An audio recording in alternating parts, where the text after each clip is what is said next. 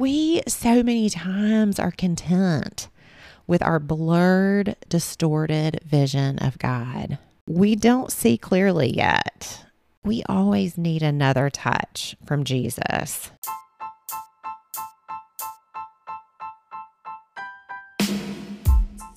Hello and welcome to the Meet Me in Isaiah podcast. My name is Marnie Clark. I'm your host, and we are continuing today with our Meet Your Messiah series. Today we find sight for the blind.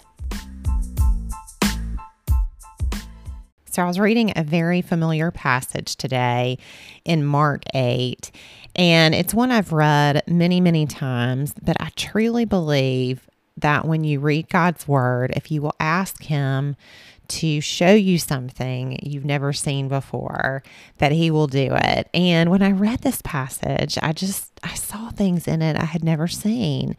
I'll just go ahead and read it for you. It says, "And they came to Bethsaida, and some people brought to him a blind man and begged him to touch him. And he took the blind man by the hand and led him out of the village. And when he had spit on his eyes and laid his hands on him, he asked him, 'Do you see anything?' And he looked up and said, 'I see people, but they look like trees walking.' Then Jesus laid his hands on his eyes again, and he opened his eyes. His sight was restored, and he saw everything clearly." So, I've read this passage before, and I've always wondered why Jesus didn't heal the man completely the first time. After all, it's not like Jesus messed up and had to redo it. It's always been odd to me. He's God. He had all the power to heal perfectly. He doesn't make mistakes. But it wasn't until today when I was reading this passage that I connected the passage right before this one and saw that Jesus was most likely illustrating something to his disciples then and his disciples now, you and me. We don't see clearly yet, and we always need another touch from Jesus. So the passage before says this, it's Mark 8:14 through 21. "Now they had forgotten to bring bread, and they had only one loaf with them in the boat. And he cautioned them, saying, 'Watch out, beware of the leaven of the Pharisees and the leaven of Herod.' And they began discussing with one another the fact that they had no bread.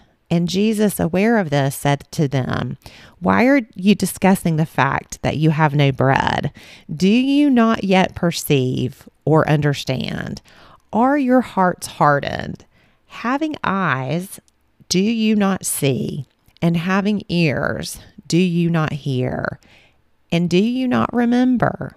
When I broke the 5 loaves for the 5,000, how many baskets full of broken pieces did you take up?' And they said to him, 12. And the 7 for the 4,000, how many baskets full of broken pieces did you take up?" And they said to him, 7. And he said to them, "Do you not yet understand?" There is so much we can glean, no pun intended, from this passage. What always struck me when reading this was that Jesus had no concern that the disciples messed up and forgot bread, because he can literally do anything and had just proved it with the 2 miraculous feedings of thousands. In verse 17 and 18, he basically says, "Do you have eyes and you do not see, and ears and you do not hear?" But the next passage is talking about Jesus asking the blind man what he sees after the first touch. So he sees men walking around that look like trees. And that is where the disciples were at this point. And that's where you and I are a lot of times. Sometimes we may see Jesus better than others, but here's what I love. I love that he doesn't leave the blind man the way he was. Like, well, at least you can see a little. That's better than nothing. Of course not. But we so many times are content with our blurred, distorted vision of God. Yes, we believe what the Bible says. We believe what it says it's true. But when push comes to shove, we don't really believe it for our own lives. Like the disciples, of course they believed that Jesus could feed the 5,000 and the 4,000 because they were there and saw it. But when it came to feeding them in their little boat, and it was them who made the mistake, it's like, could he and would he provide bread for them? It is so loving to me that God sent his son to earth to help us see him. It's so hard. I mean, God will never in all eternity completely, fully grasp the breadth and depth just of who he is, how holy and majestic and powerful and loving. But he wants us to see him. He wants to reveal himself to us. And he did this by sending his son to earth. Hebrews 1:1-3 says, this is one of the most beautiful passages in the Bible to me, by the way. It says, long ago, at many times and in many ways, God spoke to our fathers by the prophets. But in the last days, he has spoken to us by his Son, whom he appointed the heir of all things, through whom he also created the world. He is the radiance of the glory of God and the exact imprint of his nature, and he upholds the universe by the word of his power. After making purification for sins, he sat down at the right hand of the Majesty on high. So we're not going to see God fully until we get to heaven, but we see God's nature when we see what Jesus did, how he loved his disciples, how he wanted them to see. He wanted them to see that they were secure, that it was okay that they forgot bread, that he's not just going to leave them where they are. We're not going to see God fully until we get to heaven. And I believe that even then, we're going to just keep on seeing more of him for all eternity. 1 Corinthians 13:12 says this, now we see things imperfectly, like puzzling reflections in a mirror, but then we will see everything with perfect clarity. None of us knows God fully. And that's actually a side note. That's actually the danger of following after a person without reading God's word. No matter how close that person is to God, he or she does not see him fully. And like Jesus said, when the blind lead the blind, they both fall into a pit. So read God's word for yourself and you glean others' insights and experiences, but read God's word. That's where we can know him, in his word. If we look to others to tell us about God without reading his word, we are going to become confused and disoriented. But if we hope in God, we will never be disappointed. And that's what it says in Isaiah 49:23. He wants to reveal himself to you and me. And that is what is so encouraging when we are feeling like we can't see.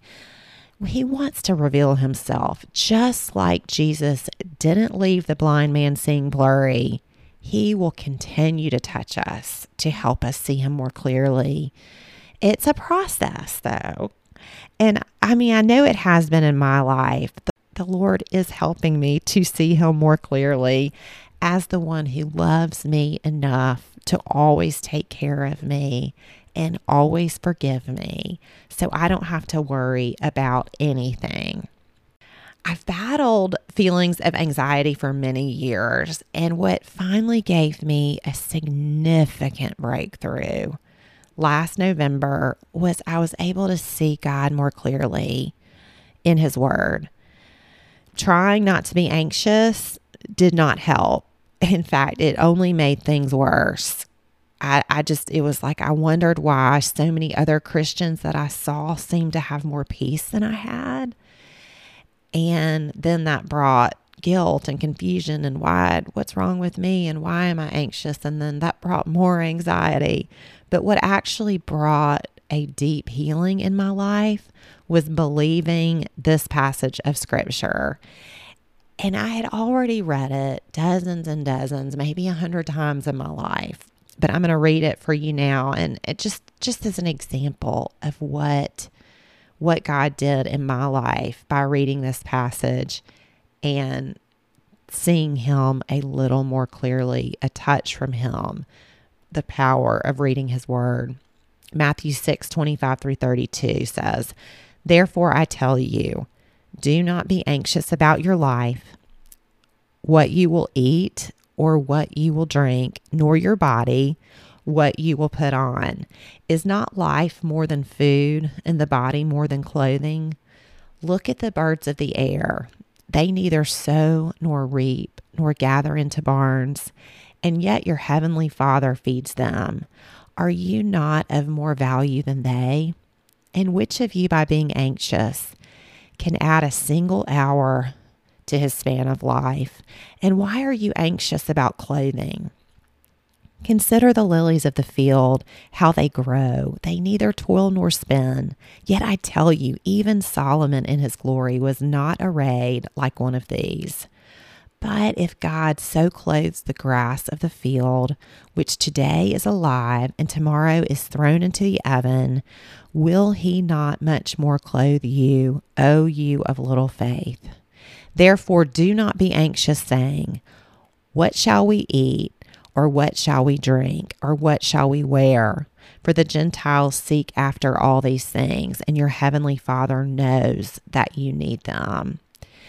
And so somehow it dawned on me last November that I wasn't seeing God or believing that God would take care of me personally.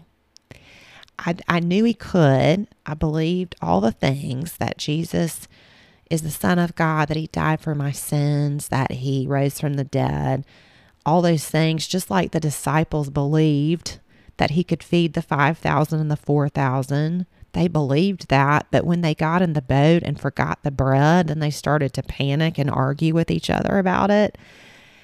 That was me, and still can be at times. But being able to see God as the one who cares about me, that will not leave me the way I am, that just did something in me. And it was through reading his word, and it was through a touch from him, because I'd read those verses over and over.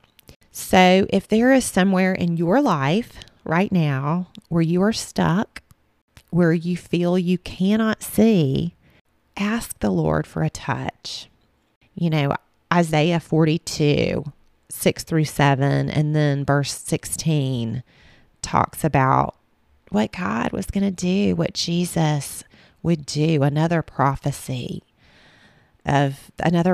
fulfilled. Says, I am the Lord. This is verses 6-7. I am the Lord. I have called you in righteousness. I will take you by the hand and keep you.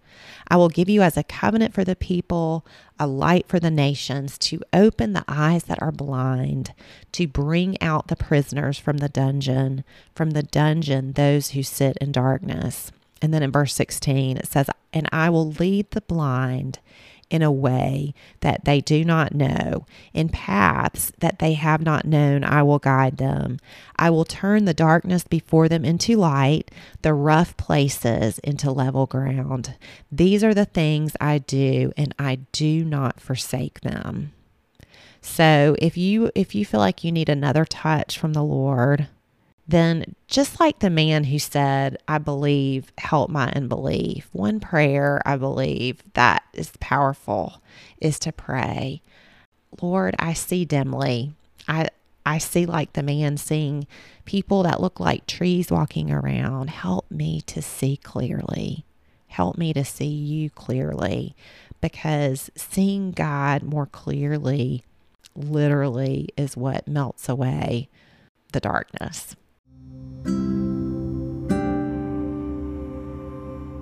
Thank you so much for listening.